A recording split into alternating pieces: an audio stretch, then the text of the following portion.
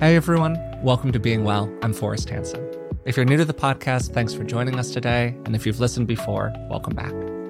I'm joined today, as usual, by Dr. Rick Hansen. So Dad, how are you doing? I'm great, and I'm thoroughly psyched about our topic, which is tied for first place on the extremely short list of the most important mental health, broadly, things to know and do. It's fantastic praise, and I think that it's absolutely true. And we're joined today by Dr. Susan David. Susan is an award-winning psychologist at Harvard Medical School and author of the best-selling book, Emotional Agility. Her TED Talk on the topic of emotional agility has been seen by more than 10 million people, and she's a frequent contributor to the New York Times, Washington Post, and Wall Street Journal. She's also the host of TED's podcast, Checking In with Susan David. So Susan, thanks for joining us today. How are you doing? Absolutely great. And Rick, you said tied for first place. I'm curious, what is the other tie? Mindfulness broadly. Yeah. Coming from the heart and learning the deliberate cultivation along the way. I would make those my list of four, and there might be a fifth or a sixth, but those definitely would be the top four for me. How about you? I mean, I fundamentally believe that these skills that we cultivate internally just drive everything. And there are a number of those, but they impact on, we often talk about them impacting on our mental health and well-being, but I think at a broader level, they impact truthfully on our community, our organizations, and the way we parent and love and lead. So I think these skills are foundational. And it's one of the tragedies that they are not taught. I love that you extended the personal into the political broadly, the community, institutional, organizational, societal. I wonder if we could start even with you distinguishing your frame of emotional agility from some other notions that people might be familiar with, like mindfulness or emotional intelligence. Yeah, really important question. So my background, I trained as a clinical psychologist and I did my PhD in emotions research. And so a lot of my work has been driven in that context. And I, did a lot of my PhD actually focused on emotional intelligence. So maybe I'll start there. Emotional intelligence is, I think, a profoundly important topic, but I think it's become somewhat dated. And I'll give you a couple of reasons as to why I say that. When emotional intelligence was first described by Jack May and Peter Salovey, it was described as the ability to problem solve with and about emotions. And of course, that's a very, very important skill set. What was intentionally not included in emotional intelligence was values, because the idea here was that it was a kind of intelligence, and that you could use that intelligence to bring about world peace or to build an atom bomb. A critical part of my work on emotional agility is that values actually are essential. That when we use our emotions in a way that brings us towards our values, takes us away from our values, disconnects with the values of others, that has profound consequences in our lives. Another aspect of emotional intelligence in its popularization is that ERA is often seen as this ability to control difficult emotions. The idea that we get these emotional hijacks, we're triggered, we're struggling with our difficult emotions, and emotional intelligence has often become this idea that it's synonymous with being able to control difficult emotions. And I really, in my work, have pushed back on that, because we know very well from the scientific research that the more we see emotions as bad and as needing to be controlled, the more we have amplification of those difficult emotions, and we own our emotions. In other words, when we've got something that we are trying to control constantly, that we are then actually owned by that experience rather than being capacious and beautiful beings. So there are a number of distinctions, but I think those are core distinctions. A lot of the focus of my work on emotional agility is about really profoundly practical skills that help us to have any number of difficult thoughts and emotions and stories and experiences to connect with our values and to move forward with those. Well, there was half a dozen things in there, Susan, that I want to Well, ask then you well. about, which was fantastic. But I also want to start just by kind of laying a foundation for people who might not be as familiar with emotional agility. So you frame it as having these 4 different parts: showing up, stepping out, walking your why, and moving on. These 4 kind of fundamental techniques that we can learn how to do, which are themselves all made up of many different practices and techniques and things that people can use. And I was hoping that you could briefly summarize each here for people. Sure. It's an interesting thing. When you write a book, you often bring this perspective of, academic and experience and story, and you come up with this thing that is definitional. There's something very profound and powerful in the sentiment of emotional agility beyond the science. And as we were coming into this conversation, we were talking about my roots in South Africa, and in many ways, my experience growing up as a white child in apartheid South Africa. It was, a community and a country committed to denial, to not seeing, because it's denial that makes 50 years of racist legislation possible, while people convince themselves that they are doing nothing wrong. And so a lot of my work was forged in growing up in that community, and also in the experiences that I had as a child with the death of my father and other aspects of this. But the reason I bring it back to this is, in my TED Talk, I use this phrase, sawubona. And sawubona is a Zulu phrase. You hear it every day on the streets of South Africa. It basically means hello, or if you're Australian, it means like, g'day, mate. It's basically a kind of everyday greeting. But sawubona, literally translated, means I see you. And by seeing you, I bring you into being. And for me, that is the essence of emotional agility work turned towards the self. It is about the ability to see ourselves, and that requires curiosity and compassion, but also courage. And it is not just in the seeing, it is in the bringing into being. It's the movement. We aren't living our lives in our heads, we are living our lives in our action.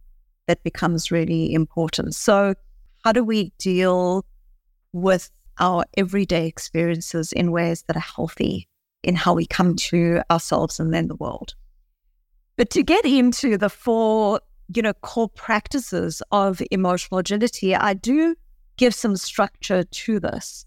The first, I talk about showing up to difficult emotions. And very often we have these views of difficult emotions, that they are good or bad or positive or negative. The academic science is replete with this idea that emotions are good or bad. And often what that can lead to is people experiencing difficult emotions, but having a meta view of those emotions as being bad. And so they might hustle with them, they might judge themselves for having them. They might think that they're not allowed to have them because they aren't struggling as much as other people. And so a really important part of the first movement of emotional agility is this recognition that you don't get to rebuild a city when it's still under bombardment. And it's very difficult to forge forward in our lives when we are fighting ourselves. So showing up is about gentle acceptance of difficult emotions. And there's, of course, a lot to that. The second part, which is stepping out, is about creating space between us and our emotions. So, in the beautiful Viktor Frankl language that I'm sure you've used on this podcast is, between stimulus and response, there is a space. And in that space is our power to choose. And in that choice lies our growth and freedom. But when we're stuck in our difficult emotions, when we're hooked, it's difficult to move forward. It's difficult to know what we value. And so stepping out incorporates mindfulness and then other tools and practices that help us to create space. Then the third part is walking your why. And the essence of this is really about hearing the heartbeat of your own why, hearing the heart of your values and who you want to be in the world, and why that is so important, because values are often seen as being this abstract idea. And then the last is moving on, and moving on is really the science of how we cultivate habits and changes to bring our values and our wisdom forward. I noticed a shift in my own body when you used that Zulu phrase about seeing into ourselves. And it made me reflect for a moment on what it feels like to be seen, whether it's by another person or by ourselves, and a kind of melting that occurs when that accepting, non-judgmental presence is brought, including to our own emotional material, and then to feel a kind of receiving of that even inside ourselves. Yes. So we're giving it to ourselves and we're receiving it from ourselves, both. I love the word that you use, Rick, melting, because it can often feel, when we talk about struggling or suffering or burnout or well-being or any of these things, it can often feel very either white-knuckled or it can feel very impractical. The more that we soften into ourselves, which is why I use this term gentle acceptance, the more we're actually able to breathe into the essence of who we are. You know, maybe it's helpful for me to share a little bit of how I came to this work when you use this language and when you talk about seeing self and seeing others. So I already described it a little bit about my experience in South Africa, but when I was around 15 years old, my father was diagnosed with terminal cancer. And I remember, firstly, I speak about this in my TED Talk, I remember going into his bedroom on the day that he died. My mother called me as I was about to go to school, and she told me to put my backpack down and go and say goodbye to my father. And I remember going into my father's room, and his eyes were closed and he was in clear pain. And yet I knew that he knew that I was there. And I had always felt seen by my father in that soul-born way. But then what happened was I started to experience, after his death, what so many of us experience in the world, which seems to be that the world seems to always conspire to ask us to unsee ourselves.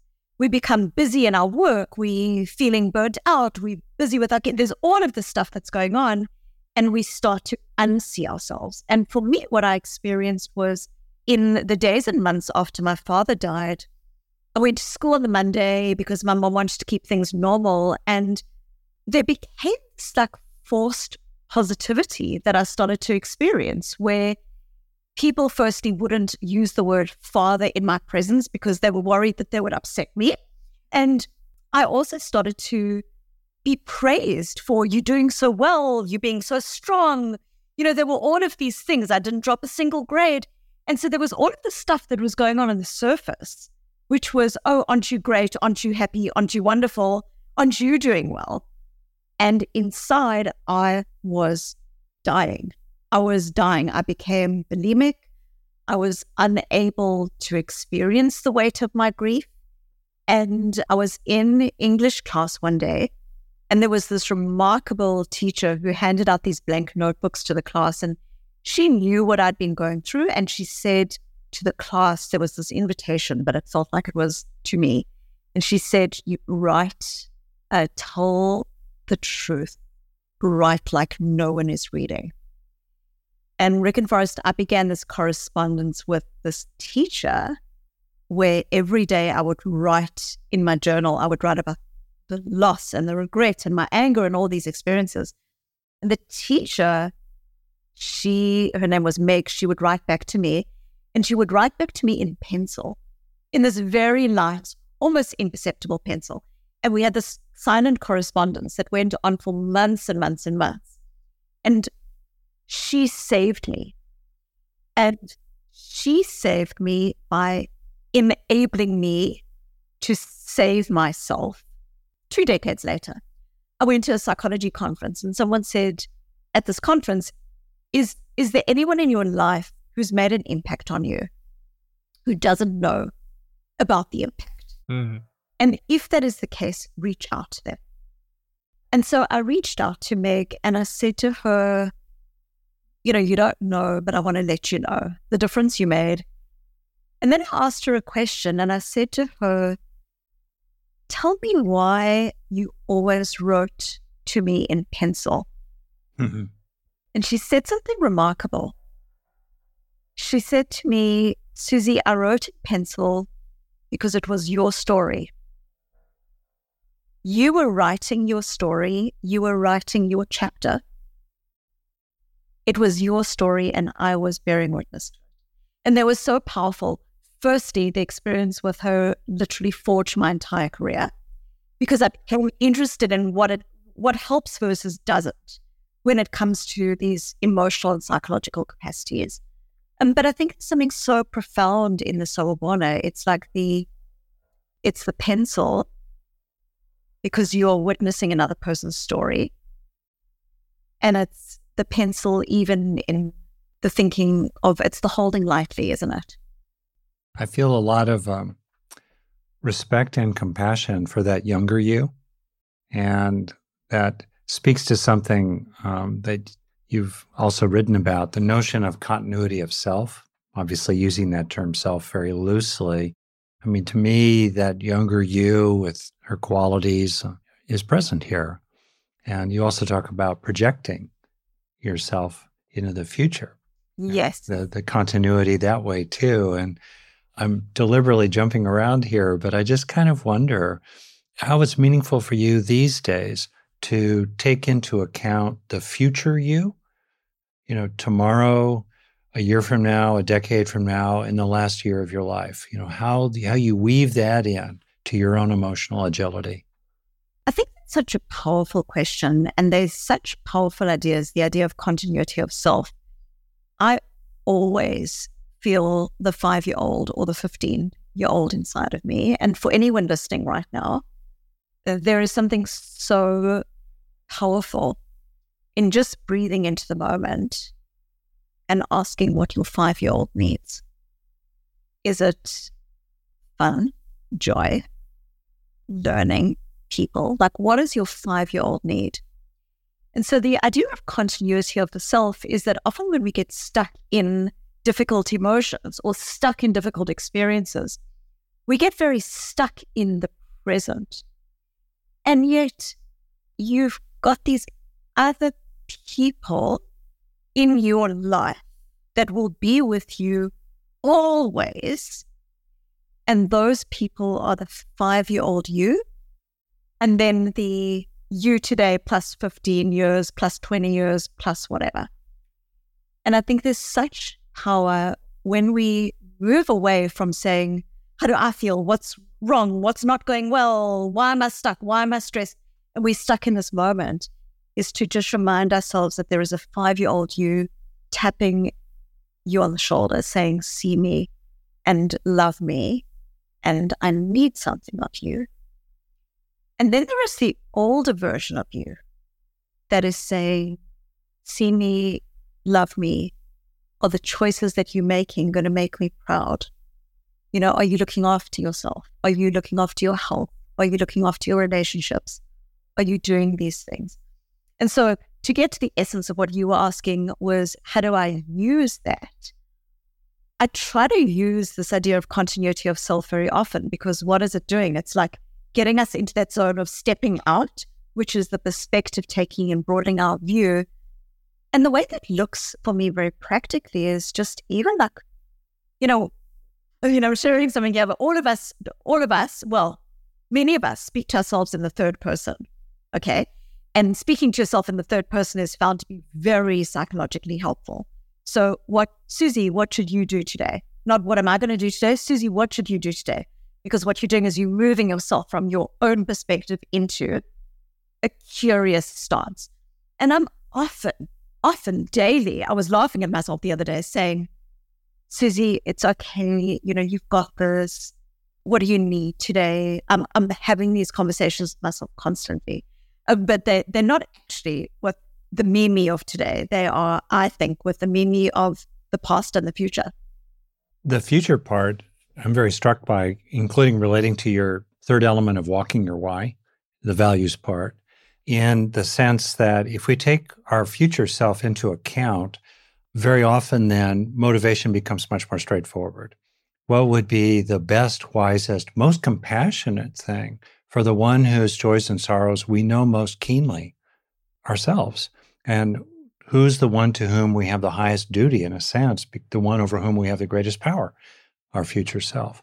And so for me, there's something a little bit like a relay race.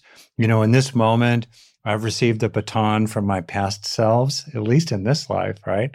And I don't want to suck. I don't want to drop the baton. I want to appreciate how they've set me up to the extent they have. And then I want to pass the baton forward tomorrow and then next year and then on to the last year of my life in a way that helps those future versions of me as well, which for me is kind of a way I talk about, at least, walking my own why in this particular regard. I wondered if you wanted to add to that or touch on that.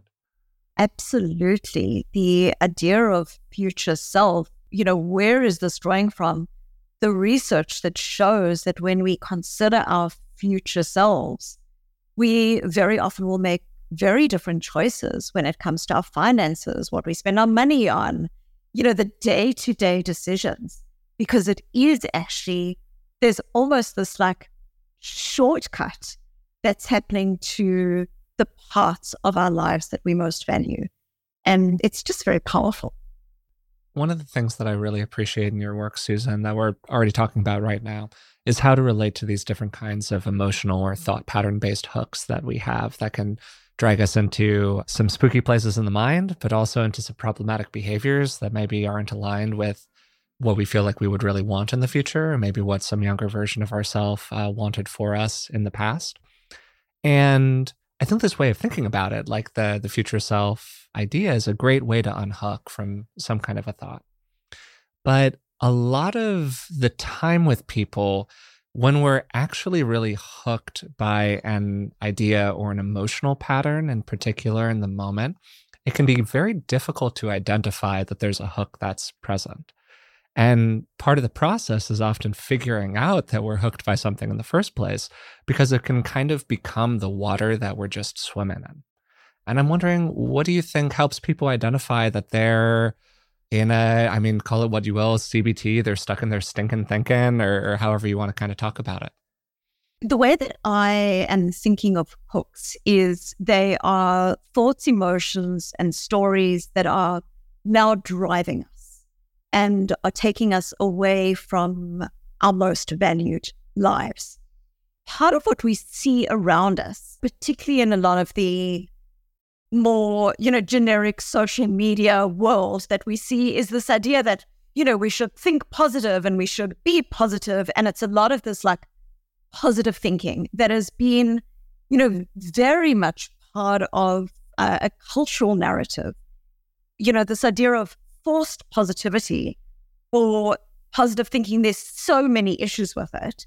But, ultimately it's an avoidance coping strategy. It's like wrapped up in rainbows and sparkles, but it's an avoidant coping strategy, because as soon as you're starting to say, I just want to be positive, I only want to be positive, I only want to think positive, I only want to, then what you're not doing is you're not recognizing that the reality of life demands a fragility that is interwoven with who we are as people, and that we develop our capacity not by turning our backs on the fragility, but rather facing forward towards the fragility and being able to see it and absorb it and connect with it. And I think that's really important.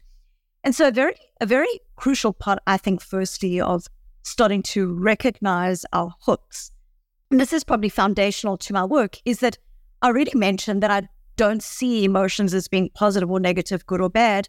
And the same with thoughts. Our thoughts have evolved to help us to make sense of the world, to understand what we need to pay attention to. They have a very strong evolutionary perspective. And so a very important part of this is to recognize that any thought, any emotion, any story is actually kind of normal. It doesn't need to be shamed. It doesn't need to be judged. But when the thought, emotion, story starts to become a prison, when it starts to drive your action, then you know you're hooked. So an example might be, I'm sad, so I'm going to stay in bed. There's no space there for your values of connection or collaboration or other parts of yourself. There's literally a fusion between your thought and your action. I feel undermined in this meeting, so I'm just going to shut down. Again, there's no space that allows values to come into play. Or, having a conversation with a child in which you have this precious moment with the child each night, but you're so stressed that when they come to you and they show you this beautiful picture that they drew and they look at you, the eyes behind the eyes and the soul behind the soul of the child, you don't see because you're on your phone. And that's hooked again because it's the stress that's driving a particular response. So I talk about different categories of hooks, but most commonly we know we're hooked when it is the emotion, the thought, or the story that's driving our action rather than groundedness in our values. The internal experience becomes a prison that directs or demands how we act. This is where, this as a clinician, it gets tricky because people have they have layers of values. And I think about wisdom proverb from the Buddhist tradition that wisdom is choosing a greater happiness over a lesser one. And personally, I might add, it's choosing a lesser harm over a greater harm. So it's, in other words, in the face of multiple values and multiple tugs at us, it's making some kind of choice in that space that you talked about, that Viktor Frankl talked about, to walk a higher road in some ways. And yet that lower road, and I will use that distinction, higher, lower, just for simplicity, is really compelling. It's got the power of habit. It reflects a lot of values like, avoiding dreaded experiences, that Forrest and I talk about, or conformity, or the value of not seeing. Think about the moral difficulty for, white people in South Africa. You lived through it, so I'm not claiming any authority at all about that. But just imagine, what would come up. So people would have a value on not seeing. So I just kind of wonder what you have found in your framework, that helps people walk that higher road and overcome the fact that a lot of other values are pulling them in another direction. So I think there are a couple of aspects to this that are really, really important. The first is that often what I've experienced with values is that people talk about values being in conflict. So they'll often say things like, well, I value this, but I also value that, and those values are in conflict. So I think, to what you're talking about, one of the most important aspects is your values just are. They're values that are more helpful to you now versus less helpful, but getting all judgy about whether I value work, but because I'm at work and, this is going on at home, it means I don't value home. People often get a lot of shame around their values because of this feeling that it's a conflict. And the way that I think of values more is that there's a bothness. There's this idea that if you've got a diamond and the diamond has many facets, there are going to be times in your life where one of the facets is front and center. You focusing on a particular project at work, you are managing an aspect of your mental health. So there's one aspect that is front and center, but it doesn't mean that the rest of the diamond doesn't exist. I think it can be a helpful piece of we spoke earlier about melting in, where we move, or if someone's in the space of conflict, to be more in the space of there is this diamond. But there can also be two things that I think can be really important and difficult to be aware of when it comes to values. Firstly, we can be so front and center with some of our values, a value of conformity, that we then go against some of the others consistently. We keep on having that diamond faced away from us, and we actually aren't engaging in our lives in a holistic way and what is workable.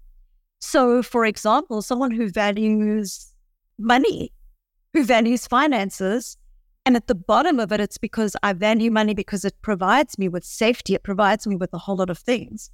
But if that person is so valuing of what's front and center that they are consistently turning away from their relationships or connecting with others or their health or their well-being, then that moves now into the space of not workable. In other words, they are my values. They're not in conflict with each other. But if I keep doing this thing in this way, is it going to bring me closer? Ultimately, in the longer term, in the continuity of self, is it going to bring me closer to being the person, the loved one, the parent that I most want to be? Very often, the answer is going to be no. I believe that just as we can become cooked in a very rigid way on thoughts, emotions, and stories, we can also become hooked in a very rigid way on a value. You know, we can value something so much, we can value fairness so much that in our rigidity with fairness, we don't actually see other people at the table. We can become hooked in a value in a way that stops us from connecting with others. So the value, again, just is.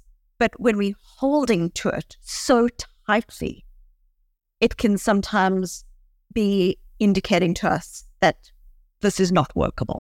If you like being well, I think you'll really enjoy the Dr. John Delaney Show. Dr. John's show was recently in the top 5 of all podcasts on Apple Podcasts, which is just an incredible accomplishment, and it speaks to how much value people get out of the show.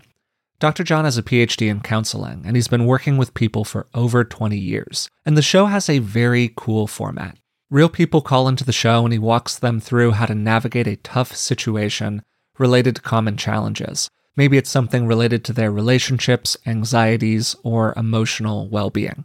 He explores a lot of topics that are similar to what we talk about on this podcast, but while we can sometimes be pretty theoretical in nature, the format of John's show just creates a lot of directness and practicality to it. I think it's actually a really nice complement to what we do here on Being Well. No matter what you're going through, the Dr. John Delaney Show is here for you. And if you ever need some advice, you know who to call. Listen to the Dr. John Delaney Show wherever you get your podcasts, or follow the link on our website. If you're like me, you've probably started to pay closer attention to your long-term health as you've aged. Turning 35 was a bit of a wake-up call for me, and I'm always looking for good sources of information, because it's often really difficult to separate fact from fiction when it comes to our physical health. We had Dr. Tim Spector on the podcast a few years ago. He's a professor of genetic epidemiology and the scientific co-founder at Zoe. And the Zoe Science and Nutrition podcast is truly one of the best resources out there when it comes to this stuff. With the help of world-leading scientists, they help you make smarter health choices every week. And you don't have to just take my word for it. Avid podcast fan Stephanie's Apple review says the Zoe Science and Nutrition podcast is a life-changing, science-based, myth-busting podcast. That's a must-listen for anyone who eats food and wants to understand how it affects their body. With the Zoe Science and Nutrition podcast, you can join Stephanie and millions of others transforming their health. Find it wherever you listen to podcasts. This episode is sponsored by BetterHelp. What would you do if you had an extra hour in your day? We're all looking for more time, but time for what? It's easy to waste time doing the things that don't really matter, and it can sometimes feel like we never have time for what does. Learning what we really value and making it a priority in our lives is something therapy can help us with. As you probably already know, I'm a huge believer in the power of therapy, and working with a therapist has made a huge difference in my life. If you're thinking of starting therapy, give BetterHelp a try. It's entirely online and designed to be convenient, flexible, and suited to your schedule.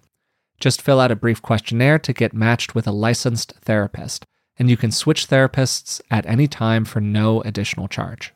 Learn to make time for what makes you happy with BetterHelp. Visit betterhelp.com/beingwell today to get 10% off your first month.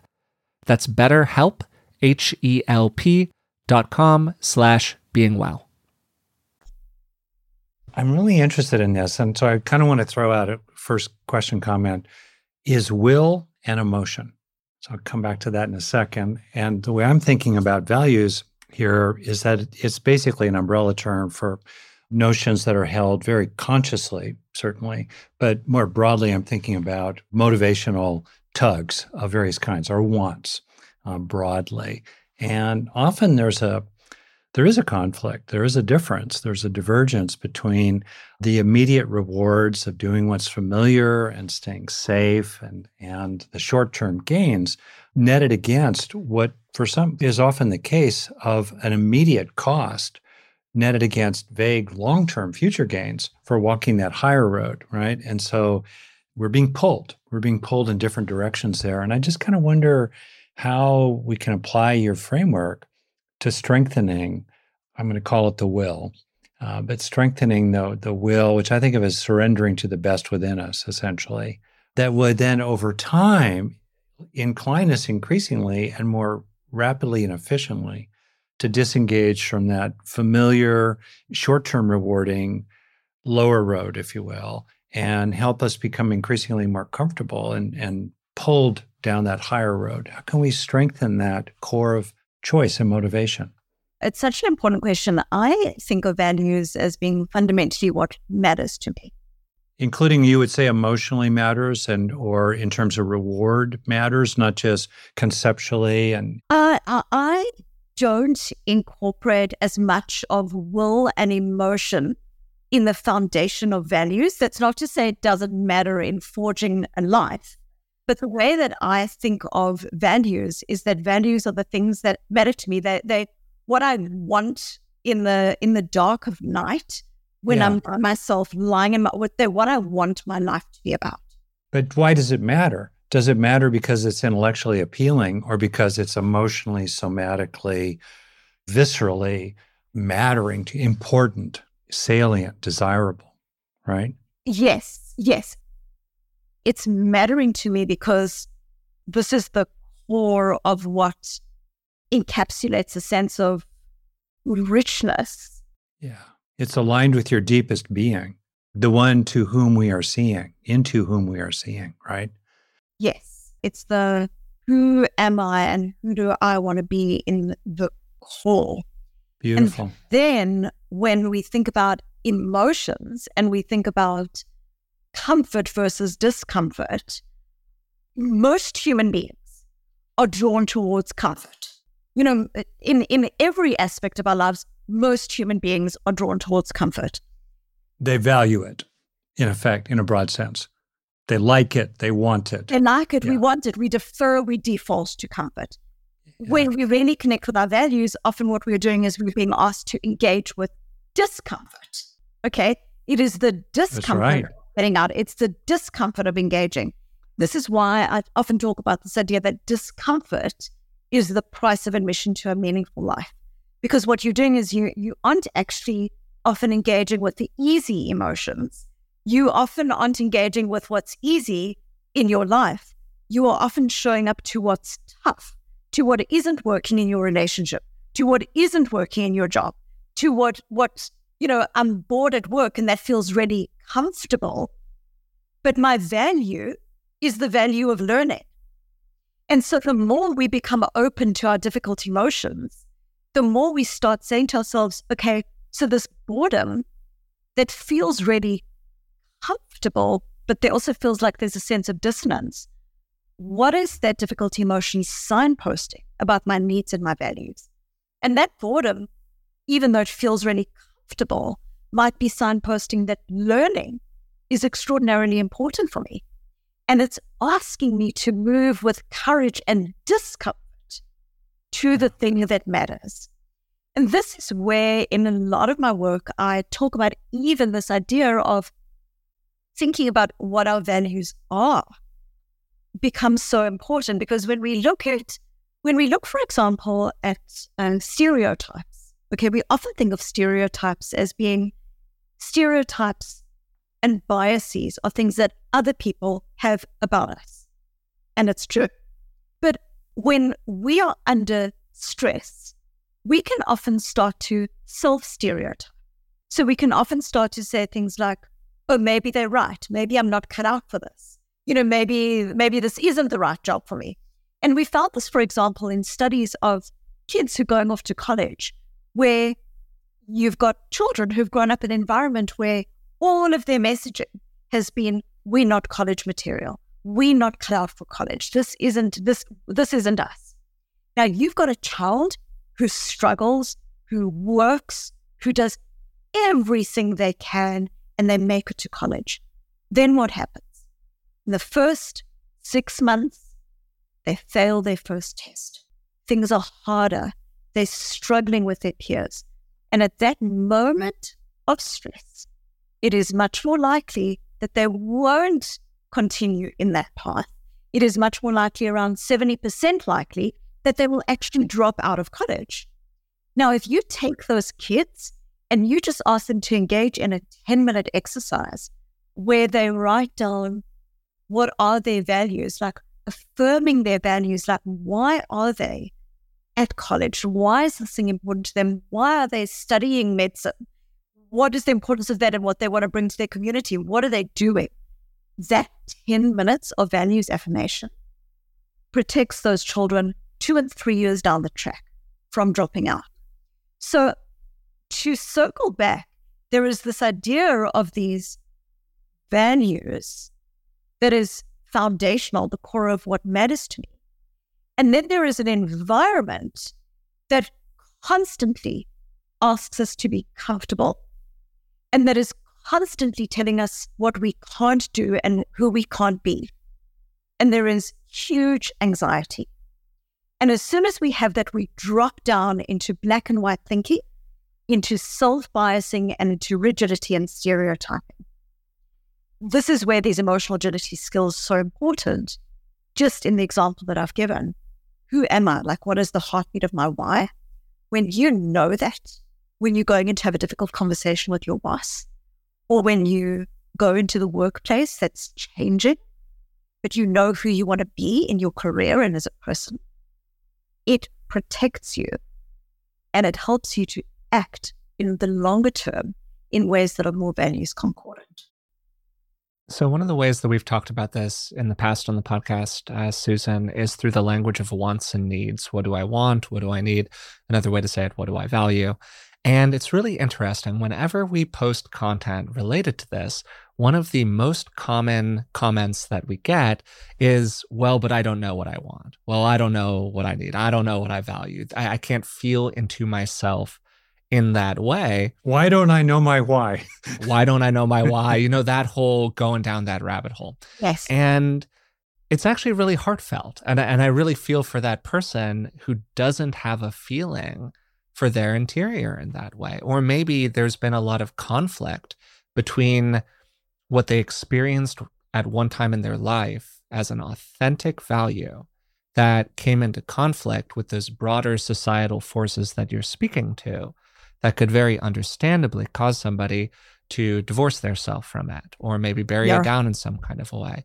And I'm just wondering what you think supports people in being able to go through that process of identifying those core whys inside of themselves. It's such a common experience. If anyone's listening now and then, I kind of know what my values are. It's so common. And I think, there's so many reasons for it. There is, of course, family of origin reasons. Like, are you as a child, are you allowed to have autonomy of the self in terms of what you wanted, what you liked, what you didn't? Or did you have to defer to others constantly when it came to that? Were you told what you needed to study? There's all of this thing that can happen. But even just like day-to-day busyness, I've met so many parents who talk about, in these first years of raising young children, they completely lose themselves and they just trying to survive, and they don't necessarily have a sense of what their values are. So some of the things that I think can be really helpful is asking just a couple of questions. So firstly, you know, if this was my last, and I'll just give you a couple, and some might be helpful. But if this was my last day on Earth, what would I want to be doing on that day? Okay, just that simple question can be helpful in signposting what's helpful. Another question that's really helpful to ask is, at the end of each day, what did I do today that was worthwhile? What did I do today that was worthwhile? And Rick, this gets to your question earlier, which is, I specifically use the language worthwhile, not what was easy, not what you enjoyed, not what was fun, not what was comfortable, but what was worthwhile.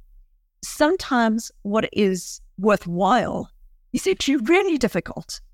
It's the having of the tough conversation. It's the courage to stay with someone who is ill and see them. There is so much that question asks. So what did I do today that was worthwhile? If anyone's interested in exploring this further, I've actually got a quiz on my website that's been taken by around 200,000 people that has a whole list of values and starts to ask questions that help you to unpack that. And that's at susandavid.com/learn is the quiz. So I think those are some really helpful questions. And to connect for us in terms of what you were mentioning with the wants versus the have-tos, this becomes so important in willpower. When someone is approaching a situation and they say something like, I have to get a job, I have to be on dad duty, I have to be healthy. Have-tos in our lives evoke resistance, automatic resistance. No one wants to have to anything. And so as we frame our lives in have-tos, we automatically decrease the likelihood that we will get there because we actually work against our own motivation. Whereas want-to goals are goals that are derived from a clear sense of, I want to be healthy because I want to see my kids grow up. This is important to me because it's how I model to my children. Not I have to be on dad duty. I get to spend time with my kids. Like, the more that we can think of the way we language in our lives, in often ways that are very rote and automatic, we start recognizing that often we use language that is actually disconnected with our values and creates resistance. And that if we're trying to make changes, creating a stronger line of sight between what I want to do and the value that is supporting that actually increases our likelihood of being motivated and walking the path. I can say honestly, Susan, that Forrest and I don't know, how many are we now, Forrest? 300 plus. This is one of our deeper, more off-script conversations, which is really saying something good about you. And so I want to name that. And I'm burrowing in here because I think actually a lot of people know what they really care about. And some don't, but they do. And I'll use the language of caring. What do you care about? What matters to you? What are your most fundamental aims in this life? Okay, values broadly. The problem is it's really hard to sustain action based on what you most care about in the face of all the other things, the external pressures in society, and then the ways that our past is acting like a puppet master sometimes, pulling us in various ways down old, not so good roads. So the question is, what is that factor which, if people strengthen it in themselves globally, it's like a meta motivational factor that enables them to become increasingly able to sustain, surrender to, being lived by, being given over to those most fundamental values, those most fundamental things that matter, that they care about, that really come from the core of their being. And I think that's a really deep question, actually. I don't want to cut you off before you even go here, Susan, but the first thing that's coming to me, Dad, is I wonder if this is kind of a distress tolerance question in some kind of way, but I want you to take this wherever you want to go with it, Susan. That would be one of the factors, right? Another one is how identified are you with, in a healthy way, the you that you see into, with that Zulu phrase, when you do your first action here of showing up for yourself, that you become really identified with that. But I want to turn it over to you now, Susan. Oh, I think it's a beautiful question. As you were talking, how can we possibly do a podcast without talking Greek philosophy? Oh boy, we've never done that before either. Of course we need to. So I'm reminded of, when you were talking about all of the things in the environment that keep going and going and going. I'm reminded of Heraclitus, the Greek philosopher. He said, we can never, as human beings, we can never step into the same river twice, because the world is always changing. Those around us are changing. The environment is changing, and we, even within ourselves, are changing. So if I extend this a little, when you're talking about like, what is this, foundational skill? This is why in my work, I only talk about walking your why as like the third movement and then moving on as the fourth, because the foundational pieces are actually the pieces that are about the river is changing around you. You are changing and you're trying to kind of walk through this river. In the people that are able to walk through the river, there is a groundedness.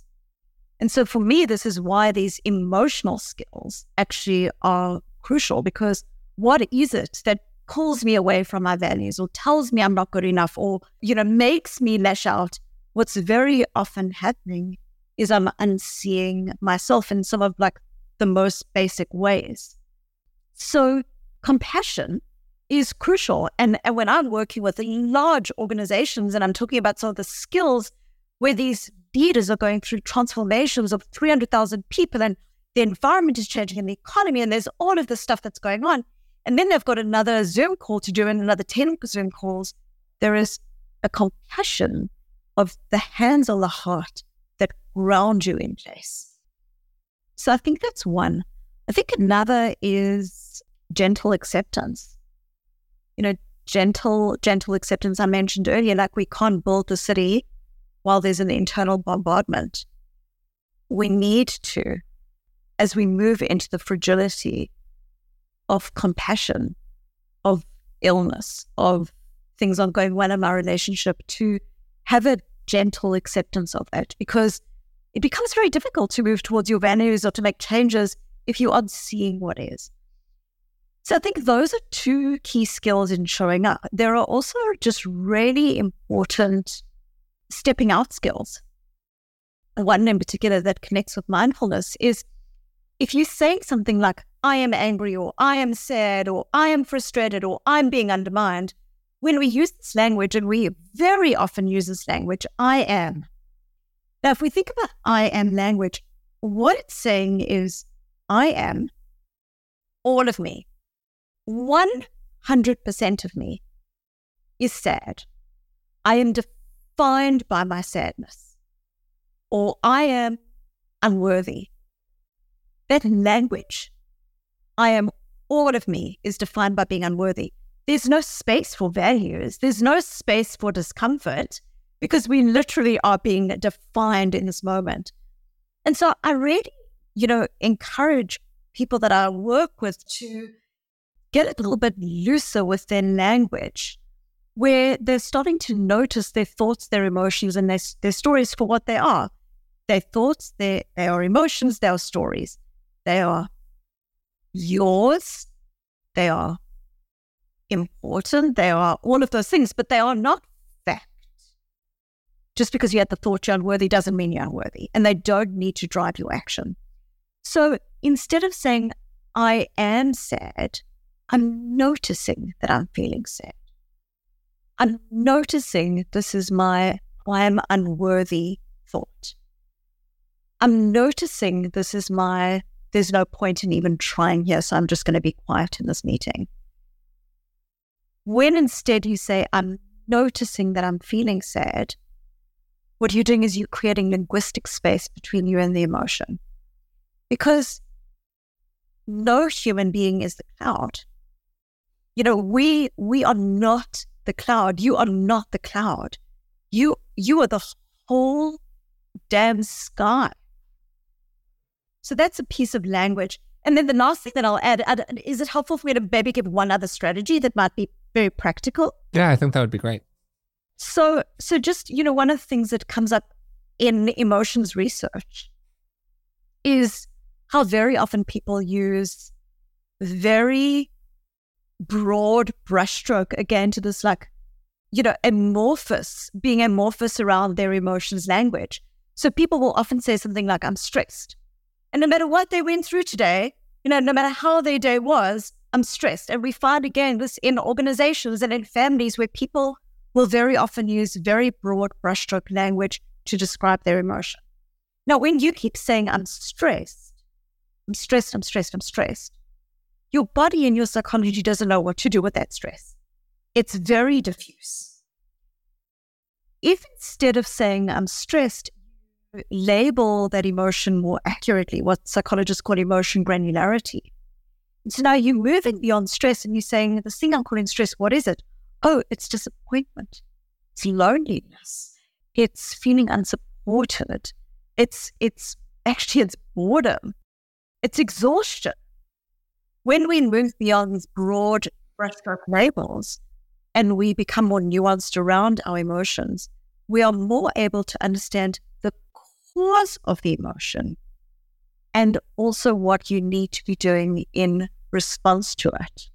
When we look at young kids, children who at the age of 2 and 3 years old have greater levels of emotion granularity, they're able to discern between mad and sad and different types of emotions, are children who grow up with higher levels of will, greater levels of ability to delay gratification. We were talking about the continuity of self.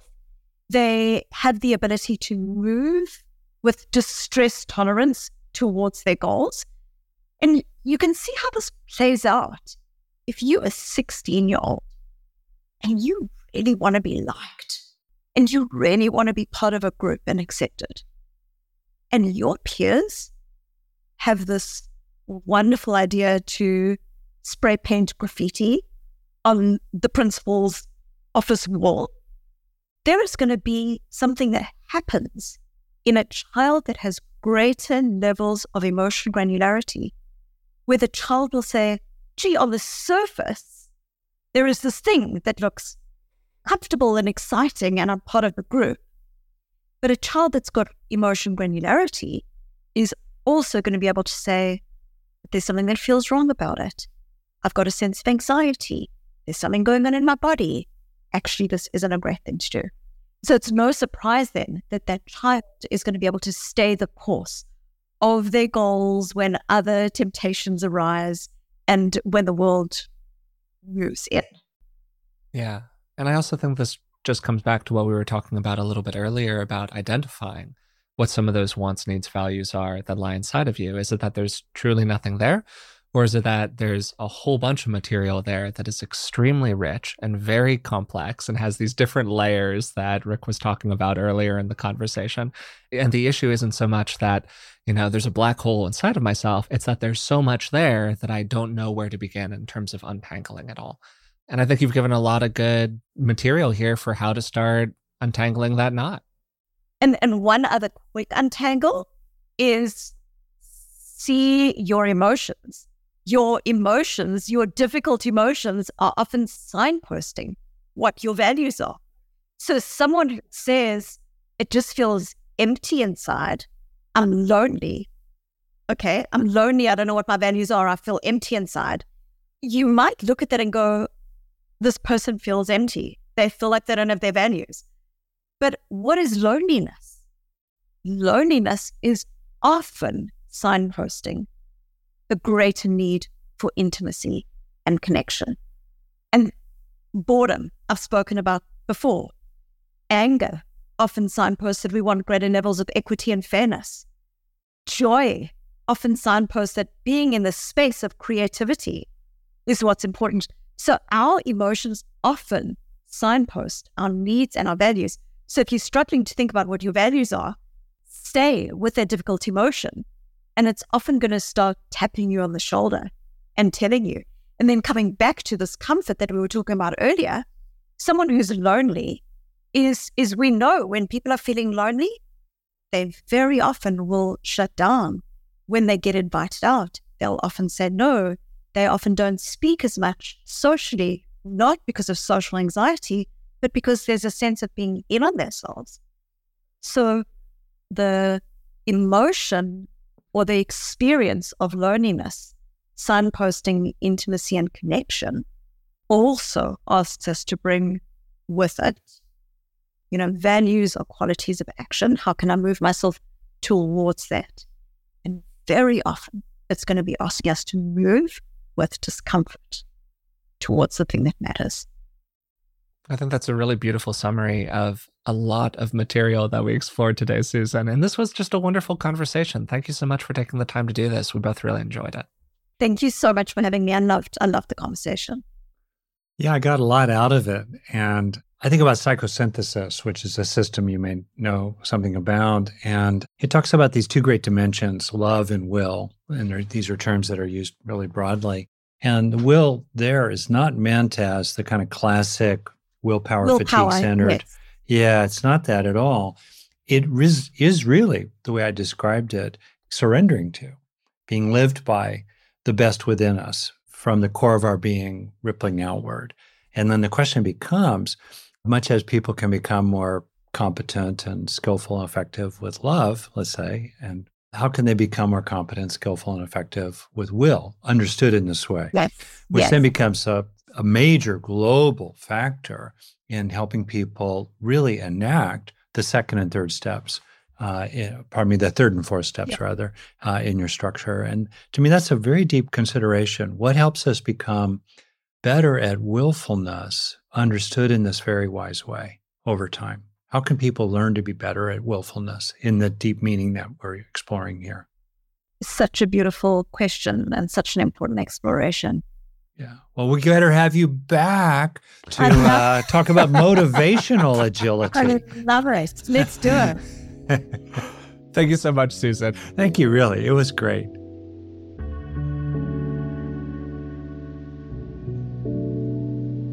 We had a great time today talking with Dr. Susan David about her construct of emotional agility and book by the same name. Emotional agility emphasizes the importance of being flexible and adaptive with our emotions. It's not about avoiding difficult feelings, but rather about approaching them with curiosity, compassion, and the willingness to learn from them.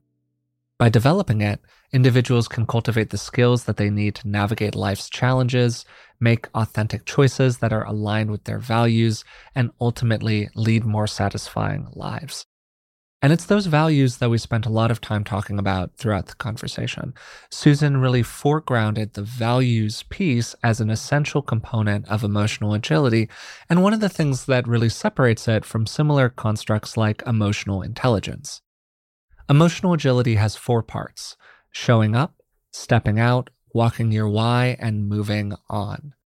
Showing up includes facing your feelings and acknowledging and accepting your emotions without judgment.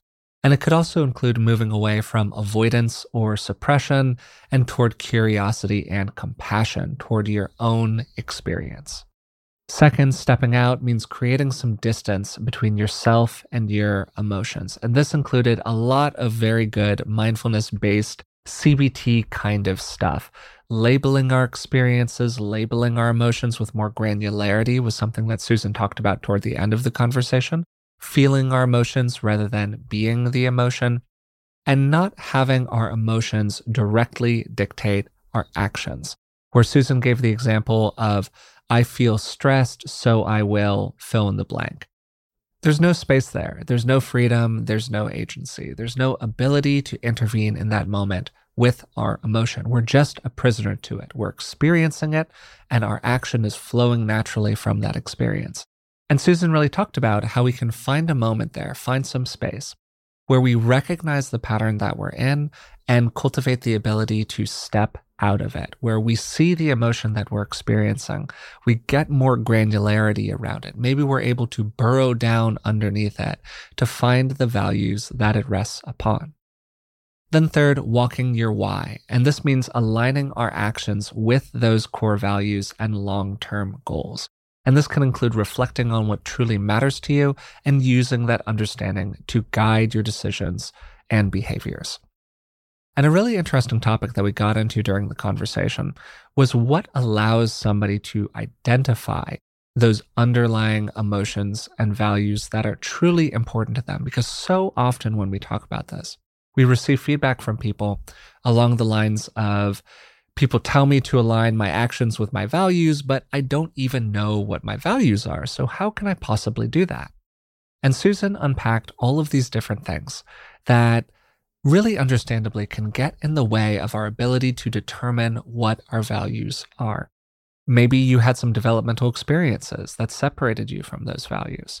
Maybe you've just received a lot of social messaging, a lot of so-called social contagion around what you should care about.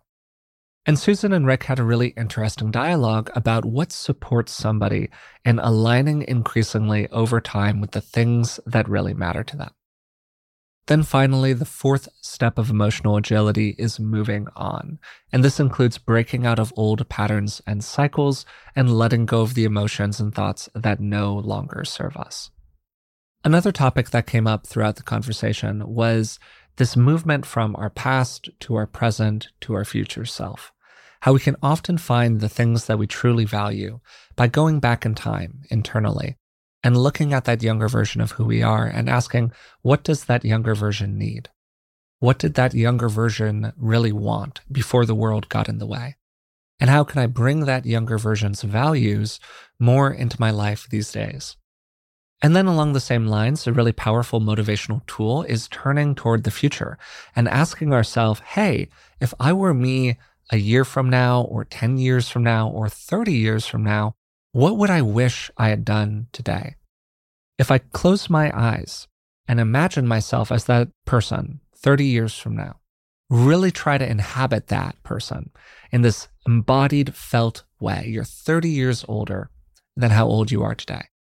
And then you open your eyes and you return back into your body as it is right now. What would you really want to do with that body in the here and now? How would you want to turn your life in this moment, now that you're back in time, just as you are today, in a way that would benefit that future version of yourself? And I really love that exercise because it does a couple of things. First, it gets me in direct contact with what my values really are, what I actually care about in this moment, now that I have it to do all over again. And then second, it really makes a lot of questions of behavior very obvious. It becomes kind of obvious what would benefit me, obvious what would detract from the future self that I'm going to be in a couple of years. And it can give you a real motivational push behind the higher road that Rick mentioned. Because we all have many different things that we want and many different things that we value. And sometimes those wants or values are in direct conflict with each other.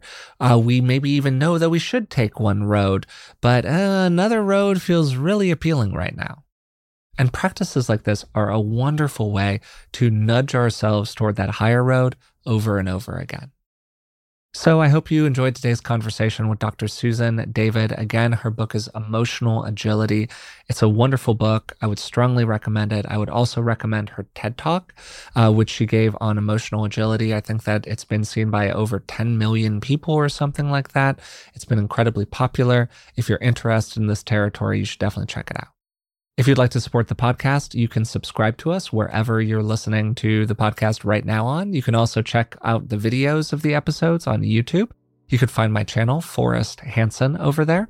And you can join us on Patreon. It's patreon.com/beingwellpodcast. And for the cost of just a couple of dollars a month, you can support the show and you'll receive a bunch of bonuses in return. So until next time, thanks for listening, and I'll talk to you soon.